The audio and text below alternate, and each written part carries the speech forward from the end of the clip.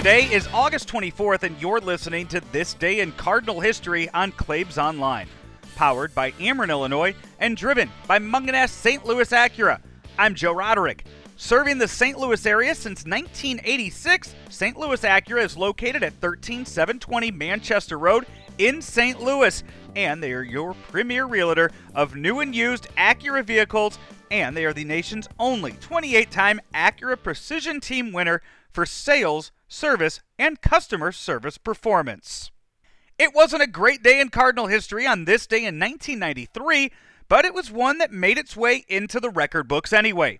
Rick Hummel describes what went wrong in today's memory. Let's go to August 24th. It was a rough day for the Cardinals on that particular day. In 1993, the San Diego Padres, of all teams, scored 13 runs in the first inning against the Cardinals. They went on to win it by a score of 17-4.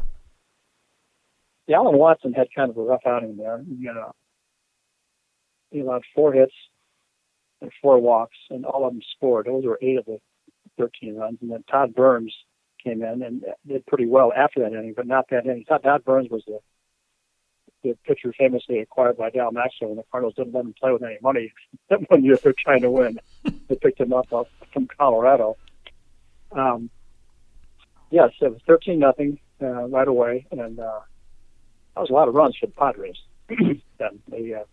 At ballpark especially, but the game was over, and I don't know if I've ever seen a game quite like that. It was late at night, and there was later at night, and there's only in the second inning. The 13-run first inning set a Cardinal record for most runs allowed in a single inning, and thankfully, that record hasn't been topped since. At least Kamish was in San Diego to see it happen. You're listening to This Day in Cardinal History on Claibs Online, powered by Ameren, Illinois, and driven by Mungenast St. Louis Acura. Follow us on Facebook, Twitter, or Instagram by searching for Claibs Online, and be sure to subscribe to us wherever you get your podcasts for new content every single day. For Claibs Online, I'm Joe Roderick. We'll talk to you tomorrow. From early mornings to late nights, your neighbors are busy creating a better tomorrow. And at Ameren, Illinois, we are accelerating progress.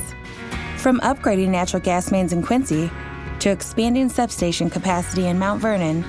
Learn more at amerenillinois.com/futuregrid. Ameren, Illinois, energy at work.